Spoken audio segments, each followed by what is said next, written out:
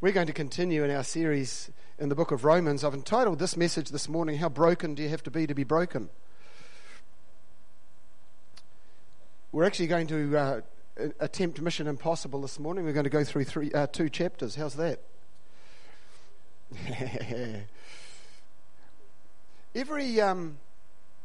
Whenever a teacher decides they can't continue with children's church, Annette has started to do an exit interview where she gives them a little sheet of paper and they write down various stuff. And she got one back the other day, and this was the request, that the children have longer at children's church. So I thought, okay, I'll preach longer this morning. No. But we will go past 1:30 because I haven't got much time and I'm going to need a little bit of it. So if you're very religious and 11:30 is your pumpkin hour, we'll just pray that you can keep going a bit longer, because we will. How broken do you have to be broken? As we've been going through the book of Romans, we're beginning to see that Paul is establishing some very clear understandings for a church that needs them. He's systematically going through what we need to believe as Christians. And he's taking his time, because within the church there are problems, there are difficulties going on. And he's making sure that the church understands what it believes so that it can overcome those difficulties and become the church that God has called it to be. And he's addressing questions like, what do I believe? What do I, as a Christian, really believe? What does it mean to be a Christian?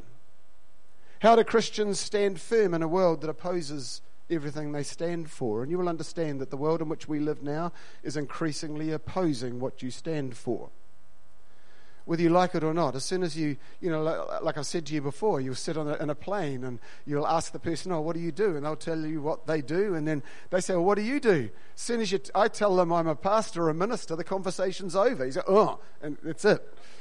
There's just this inner dislike of what we believe. Part of it's earned, as I said earlier, because I think the church has behaved quite badly in years gone by. But part of it is just an inner resistance to the good news of the Lord Jesus Christ. So how do we as Christians stand firm in a world that opposes all we stand for? How should the church live in the midst of all that's going on inside it and around it? How should we live? What should our lives look like? What should the church look like? How should we behave? Paul is addressing all of these things in Romans. It's a huge book, and I am getting so excited. The more I spend time in it, I'm getting excited at what Paul is trying to bring out here for us, and I hope you will get excited as well. So we've been on a journey. We started in chapter 1, and we saw he starts chapter 1 just by way of introduction. He starts chapter 1 with the word the gospel, and he mentions the word the gospel 4 or 5 times there. And the word gospel means good news. And Paul is saying, I am writing to you to tell you about the good news. The good news isn't a message, it's a person. The Lord Jesus Christ. He said it's the gospel of the Lord Jesus Christ. And we ask the question, well, why is good news necessary? Good news is necessary because there's lots of bad news. And then he moves on in verses 18 to 32 of chapter 1 to tell us the bad news. What humanity is like at its core. And he shares with us in verses 18 to 32 that humanity, humankind, is broken, busted. All of you had toys when you were kids and you treated one badly and it got broken, and you probably remember crying when it broke. When something's broken, it's broken. And some things are broken beyond repair. Humanity is broken beyond repair. We behave the way we do, not because we're bad. We behave the way we do because we're broken. That's the difference. It's brokenness that causes the behavior on this earth. It's brokenness that causes us to treat one another badly. It's brokenness that causes us to lose it. It's brokenness that causes us to act the ways people do. Mankind is broken, in need of a cure. And that's what Paul is establishing in chapter 1. And in verses 18 to 32, he mentions 3 areas where we are dysfunctional in because of this brokenness. We're dysfunctional spiritually. God has gone from his place in the center of our lives to some place on the periphery or not there at all. We are dysfunctional spiritually. Many Christians are dysfunctional spiritually. We need to understand that. We're only functional when God's at the center, when he's in control. If God's not in control, it's dysfunctional. Oh, that's not good news, is it? Secondly, we are dysfunctional sexually. We talked about that. Don't need to talk about that anymore. Get the message if you need it. By the way, it's on the computers in the office. You just bring a memory stick in and we can copy it for you. It's not going to be put online. All right. And we're dysfunctional socially. We don't know how to treat one another. We don't know how to treat other people. We treat other people badly because we are dysfunctional because of our brokenness. And Paul is making great pains to point out that list of things in verses 18 to 32, which we won't read again, we've read it before. That list of things is not a list of things God's going to punish in order. You know, I'm going to really hit you for that one, and then I'll come down to, I'll just tell you off for this one. It's not a list of naughtiness. We get that all wrong. We think those things in verses 18 to 32 are a list of real bad behaviors, and the ones at the top are the worst behaviors. You know, you're a shocker up there, and you're just a bit of a bad person down here, but it's a list of badness. It's not. It's not a list of things you're going to go to hell for. Those are just key areas that reveal how broken we are. Those behaviors reveal our brokenness. So the problem is brokenness, not the behaviors. Do you understand that? We have tended to focus on behavior as a church. Not here, but I'm talking about the church worldwide. We have certain behaviors that we don't like, and some behaviors we tolerate, and other behaviors we like. And we focus on how people behave. And Paul says, no, it's not behavior, it's inner state. We are broken people, which causes behaviors. You can't fix the person by changing the behavior. You've got to fix the person by changing the brokenness. Make sense? Now, surely you'll say now, and many people do, well, that list of things in verses 18 to 32, and read them at your leisure, of chapter 1, those things are the bad people. But surely there's lots of good people. I've talked to non-Christians, and they say, well, you're talking about bad people. I'm not a sinner. I'm a good person. I'm nice to people. I haven't done a bad thing since I was 3. What about the good people? And this world is full of good people. You'd agree, wouldn't you? And many of them aren't Christians. There's lots of non-Christians better than you and I. Shouldn't be, but there are. It's not about goodness and badness. So what about the good people? What about them? I'm sure you have too. We've been to funerals, and people stand up and they tell you what a great person this person was. And someone will then say, because they're such a great person, they must be in heaven. That's the biggest lie of all. It's not about good or bad. It's about state of the heart. So what about the good people? What about them? Romans chapter 2 and chapter 3 turns to them. So in chapter 1, he looks at the baddies. Now in verses chapter 2 and chapter 3, he deals with the goodies. Where are they in God's picture? Surely good enough is good enough, wouldn't you think? And if it is, how good do I need to be good enough? What kind of a person do you have to be good enough to earn God's favor? How broken do you have to be broken?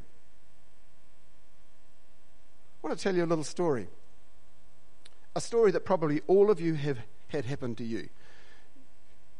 One of your darling children or the neighbour or somebody smashes one of your windows with a cricket ball, all right?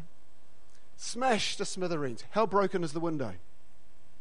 Broken. Can you use it? What do you have to do with it? Get it replaced. You can't stick it back together with tape even though you try. You've got to get a glazier in to replace the window. A broken window needs to be replaced. So you get the glazier in and he does his work and he's working away, and then you hear a naughty word. And you come out and there's a little crack across the corner. He's been putting it in so carefully and he's hit a nail or something and it's just cracked in the corner. You know, just in the corner.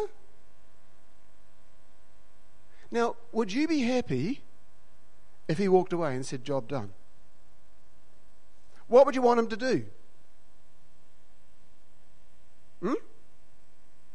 Would you say, oh, that's okay, I'll just put a bit of tape on it? No, you paid for a new window. What do you want? New window. How broken is broken? Even a little bit broken is still broken. True?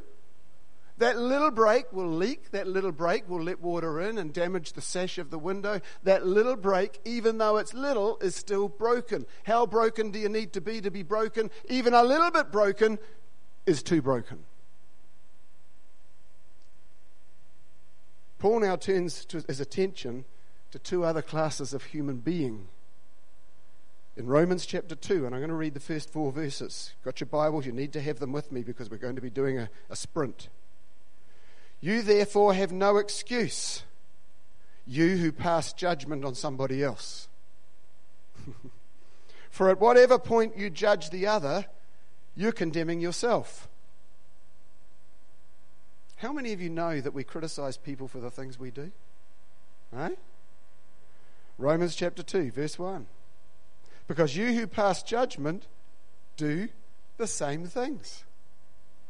Now we know that God's judgment against those who do such things is based on truth. So when you, a mere man, pass judgment on them and yet do the same things, do you think you'll escape God's judgment? Or do you show contempt for the riches of his kindness, tolerance, and patience, not realizing that God's kindness towards you leads you towards repentance? Paul is dealing here in chapter 2, verses 1 to 16, with that group of people who think they're good enough. We all know one. They've all got something to say about other people. Did you see what so-and-so is doing? Sometimes they're in the church. Do you know what's going on? That shouldn't be happening. She shouldn't be on the stage. You get that? And we have these kinds of people, good people. They just wonderful people. But Paul's saying, what about them? What about the kind of person who says, well, I've done nothing wrong? What about them? Paul's saying, those people don't escape. Even though the corner of the window is cracked, it's still broken. Even though the rest of it looks marvelous, one little crack is enough. And he said, I want you to understand all of humanity's cracked. We're all broken. Even the goodies are broken. There's no one goody. There's no goody gumdrops in humanity. I've eaten my way through half a tub of goody gumdrops in the last 3 days. I love this stuff. But what's that got to do with this? Nothing. I just thought I'd say it. But you need to laugh because it's serious. There's no goody gumdrops people. Every single one of us have a little bit of brokenness, even though we think we're marvelous. How broken do you have to be broken? A little bit's enough. Then there's another group of people that Paul addresses in Romans chapter 2, verses 17 through to chapter 3, verse 20. And that's those with a religious background. I'll read verse 17 to 24 of Romans chapter 2. Now you, so he's finished with the goodies. Now he turns around, all the Jews are thinking, oh yeah, but we've got it, you know. We've got the Torah. We've got the Word of God. We've got the background. We've got the teaching. We've got the worship. We've got the Word of God. We have God. We are the man. And Paul turns around and says, now you, if you call yourself a Jew, if you rely on the law and brag about your relationship with God, if you know His will and approve of what is superior because you're instructed by the law, if you're convinced that you're a guide for the blind and a light for those who are in the dark, an instructor of the foolish, a teacher of infants, because you have in the law the embodiment of knowledge and truth, you then who teach others, do you not teach yourself? You who preach against stealing, do you steal? He said, oh, no, we don't steal. How much did you put in the offering? Oh, let's change the subject. He said, do you steal? You who say people shouldn't commit adultery, do you commit adultery? You who abhor idols, do you rob temples? You who brag about the law, do you dishonor God by breaking the law? As it is written, God's name is blasphemed among the Gentiles because of you. So Paul now turns to the religious people of the day, and in those days they were Jewish, but they could be anything today. He turns to those who are relying on religious things, and he says, you're just as bad. You think you're not broken, but you're still a little bit broken, and a little bit broken, still broken.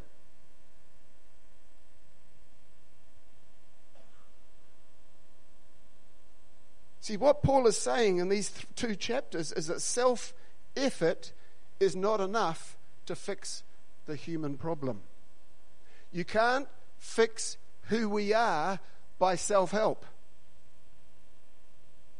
You can't fix who we are by trying hard. You can't fix who we are by changing the outside wrapper. You know, my brother was a missionary in Japan for 20-something years. And we went to Japan a couple of times to visit. And in Japan, when you buy a gift, it's got to be wrapped in real fancy wrapping. The fancier the wrapping, the more prestigious the gift. Now, the gift inside could be total rubbish. But if as long as it's in fancy wrapping, it says something about you and about the person you're giving it to. There's more honor in the wrapping. Now, as for me, I don't care what it's wrapped in as long as it's a good present, okay? You with me? You can wrap it in newspaper, toilet paper. I don't care what it's wrapped in as long as it's a good present. You know, you get your calculator out and, oh yeah, it's a good present. But you know, we treat ourselves like that. We think, well, if I just wrap myself up in some pretty paper, no one will know. You know, if I just put some fancy wrapping on myself, if I just change the external behaviors, God will be happy with me. It's not about that. Paul's saying our effort cannot make any difference. How broken do you need to be broken? Once you're broken, you're broken. You can't fix it by putting tape over it. You can't fix it by putting a curtain in front and say, oh, we'll just put a curtain, no one will see the crack. Most of us are walking around with curtains, huh? We're hiding our cracks. And we put fancy faces on, and we put smiles on, and we put fancy religious behavior, and we sort of float around like we're God's gift to humanity, but there's cracks there, and eventually the curtain pulls apart and everyone can see them. They're there. And what Paul is saying is self-effort doesn't fix the human problem. Moral self-effort falls short. Doesn't matter how good you try to be, you can't be good enough. Religious self-effort falls short. It's self-effort. If it's self-effort, it won't work. And Romans 2 verse 5 says this, but because of your stubbornness, he's talking to good people here, by the way, not to the naughty ones in chapter 1, the goodies in chapter 2. He's talking to the goody gumdrops. He says, because of your stubbornness and your unrepentant heart, you're storing up wrath against yourself for the day of God's wrath, when his righteous judgment will be revealed. What he's saying is there's going to come a day when God righteously judges mankind. Not because God's a big meanie and he's sitting up there waiting to bash somebody. What he's saying is there is brokenness. And God is angry with what that brokenness does to his creation. He's not angry with you and I. He's angry with the result of it. He's angry that our behavior hurts people. He's angry that our behavior on this planet is destroying this planet.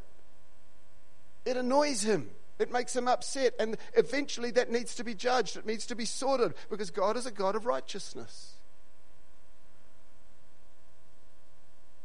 You see, we're broken because we choose to live without God. That's why we're broken. And God's anger is not at us, but at the damage living like that causes. So we're not going to finish there because there's good news. Where's the good news in that? Well, I want you to understand this morning, the first bit of good news is this. Nobody has an advantage.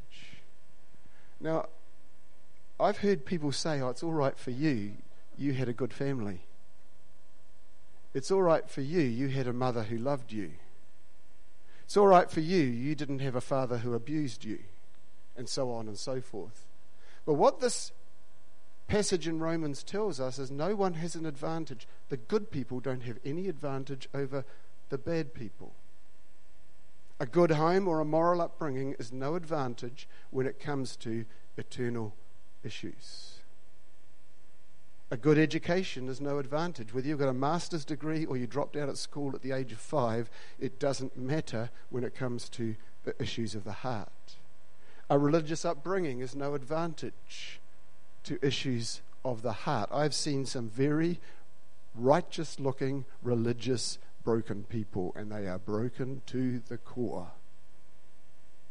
Bible knowledge on its own does not deal with issues of the heart. Those are all external things. If we don't allow them to get into the inside, all they do is put a fancy bit of paper around a broken mess. God's judgment upon broken humanity is just because everybody is in the same boat.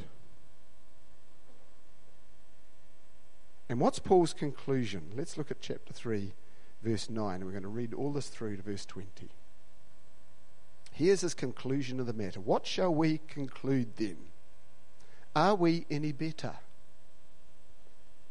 Not at all. We have already made the charge that Jews and Gentiles alike are all under sin. And we're going to come back to that little phrase in a minute. As it is written, there is no one righteous, not even one. He's laying a case here. He's saying, look, you need to understand the state of humanity. There is not one who is in the right. There is no one who understands, no one who seeks God. I want you to know I didn't seek God. God sought me. I didn't find him. He found me. I wasn't even interested. He chased me. All have turned away. They've together become worthless. There is no one who does good, not even one. Their throats are open graves. Their tongues practice deceit. Their poison of vipers is on their lips. Their mouths are full of cursing and bitterness. You just have to spend a day in an office to find that out. Or in a staff class, a staff room in a school. Cool, morning tea time. Their feet are swift to shed blood. Ruin and misery mark their ways. The way of peace they do not know. There is no fear of God before their eyes. Now we know that whatever the law says, it says to those who are under the law, so that every mouth may be silenced and the whole world held accountable to God. Therefore no one will be declared righteous in his sight by observing the law. Rather, through the law, we become conscious of sin. He's laying a foundation. He's saying, people, your effort is not enough. How broken do you need to be broken? If you're broken, you're broken. You need more than good works to fix the crack.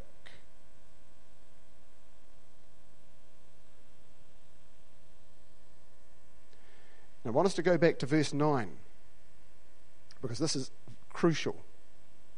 Remember, we're not talking about bad behavior. We're talking about brokenness. It's a crucial difference. What shall we conclude then? Are we any better? Not at all. Chapter 3, verse 9.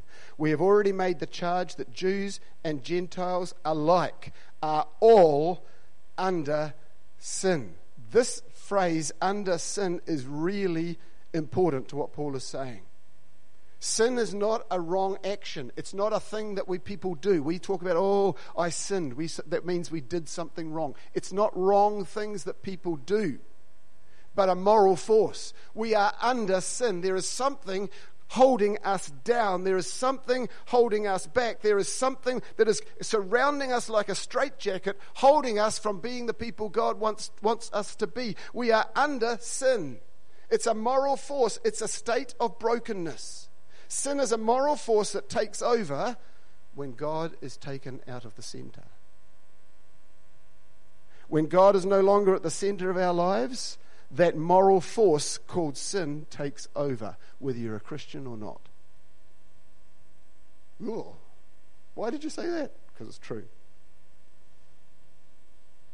Sin is a moral force. It's not a bad action. See, if it was just a bad action, God would have written down a list of rules and we'd just obey them and we'd be good people. But there's more than that. He says those things will not change you. They just change the wrapper. You're broken on the inside. We've got to fix the inside. The brokenness, the sin is what needs to be dealt with. And there are 6 Old Testament understandings of the word sin. We'll go through them quickly. I've done it before. Sin is a moral force that causes us to miss the mark or fall short. Sin isn't missing the mark and falling short. Sin is the moral force that causes you to. See the difference? Sin is the moral force that causes you to overstep a boundary. Sin isn't overstepping a boundary. Sin is what motivates you to overstep the boundary. Big difference. Sin is a moral force that causes you to fall instead of standing, to be weak or crooked. Falling instead of standing is not the sin. It's what causes you to fall that is the sin. It's something that's within us, not something we do. We're leading towards something that we're going to be looking at next week. And that's what Jesus did on the cross and why he did it. It's really important we understand this. Because otherwise, why did Jesus bother to die, go to that length for us if it's just a matter of changing behavior? It's not. There's something deeper at work here. There's something right on the inside of humanity that only the cross could fix. Number 4, sin is a moral force that causes us to be ignorant instead of knowing. 5, it's a moral force that causes us to shortchange or diminish that which should be given in full. And it's a moral force that causes us to be willfully careless. And Paul says in verse 9, all are under the influence of sin. Everybody,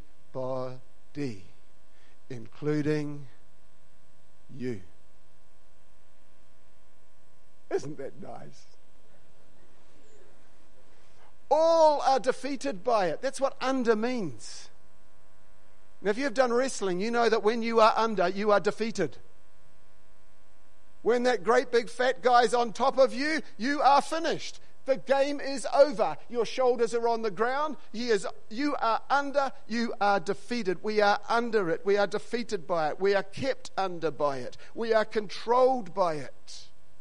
We are dominated by it. We are held captive by it. That's what under sin means. In other words, it's out of your control. How broken is broken? Even a little bit causes this. All are under the influence of sin. Verse 10, he says, no one's in the right. Verse 11, no one understands. No one seeks after God. Verse 12, all have turned away. And in verse 19, he said something very interesting. He says, so that every mouth may be silenced.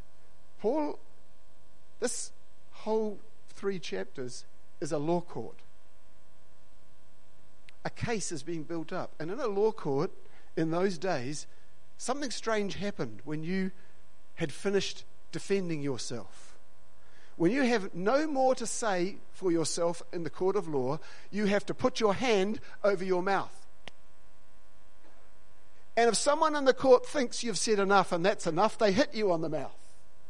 That's why Jesus was hit on the mouth. That's why Paul was hit on the mouth when they came before the high priests. Hitting the person on the mouth or the hand over the mouth says, okay, that's enough. You've said enough. Nothing more for you to say.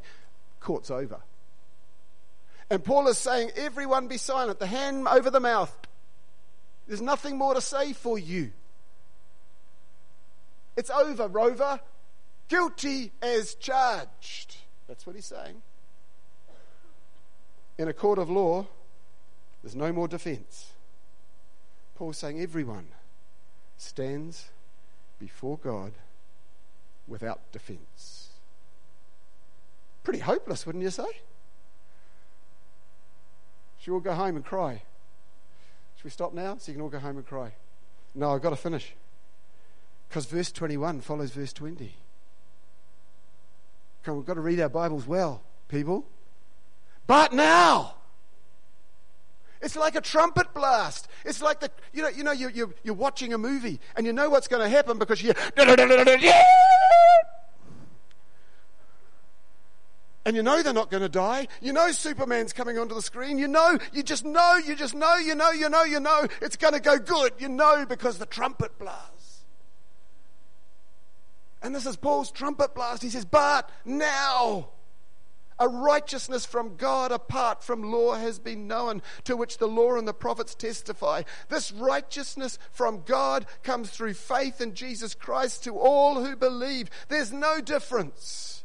For all have sinned and fall short of the glory of God, and are justified freely by his grace through the redemption that came through Jesus Christ. But now, yes, it's hopeless. If it's just your effort, you are finished. There's nothing that can be done for you. But now, God has done it all in Jesus. But now. Oh yeah, it's good. What's Paul saying? Mankind is hopelessly lost. When Adam and Eve stuffed it up, they did a good job of it.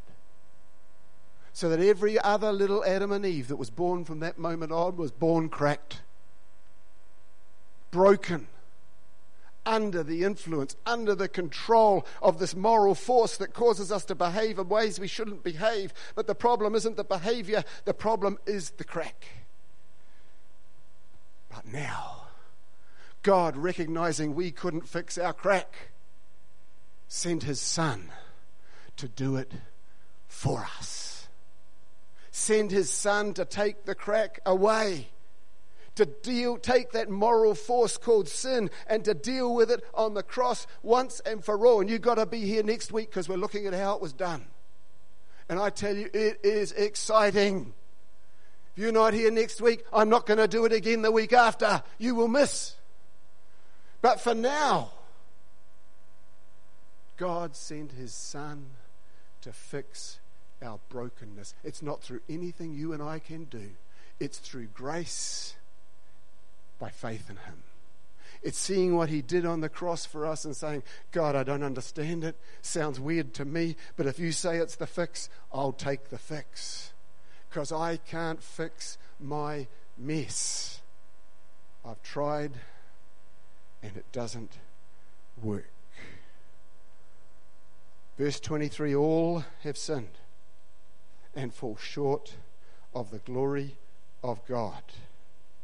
But verse 24, and are justified freely by his grace through the redemption that came by Jesus Christ. People, that's the good news. That's the gospel.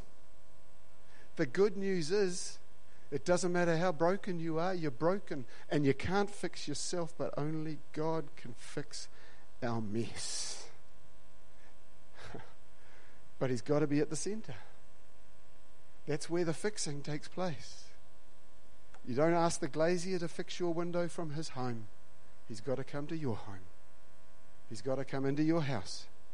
And he's got to fix it from the inside. And people, you can't get God to fix you way out there. You've got to invite him in to that place of the centre and say, God, fix my mess. I have tried putting pretty paper on me for years. And there's still a smelly bit on the inside that I can't get rid of. There's that crack I've tried to hide and it just won't go away. God, fix me. We're broken. But Jesus came to set us right again. All we got to do is trust in his method. As ridiculous as it might sound to our mighty human minds, God in his wisdom has chosen that method, and we'll see why next week. There's a reason for it. All we need to do is trust and believe in Jesus for ourselves. What we could never do, God has done.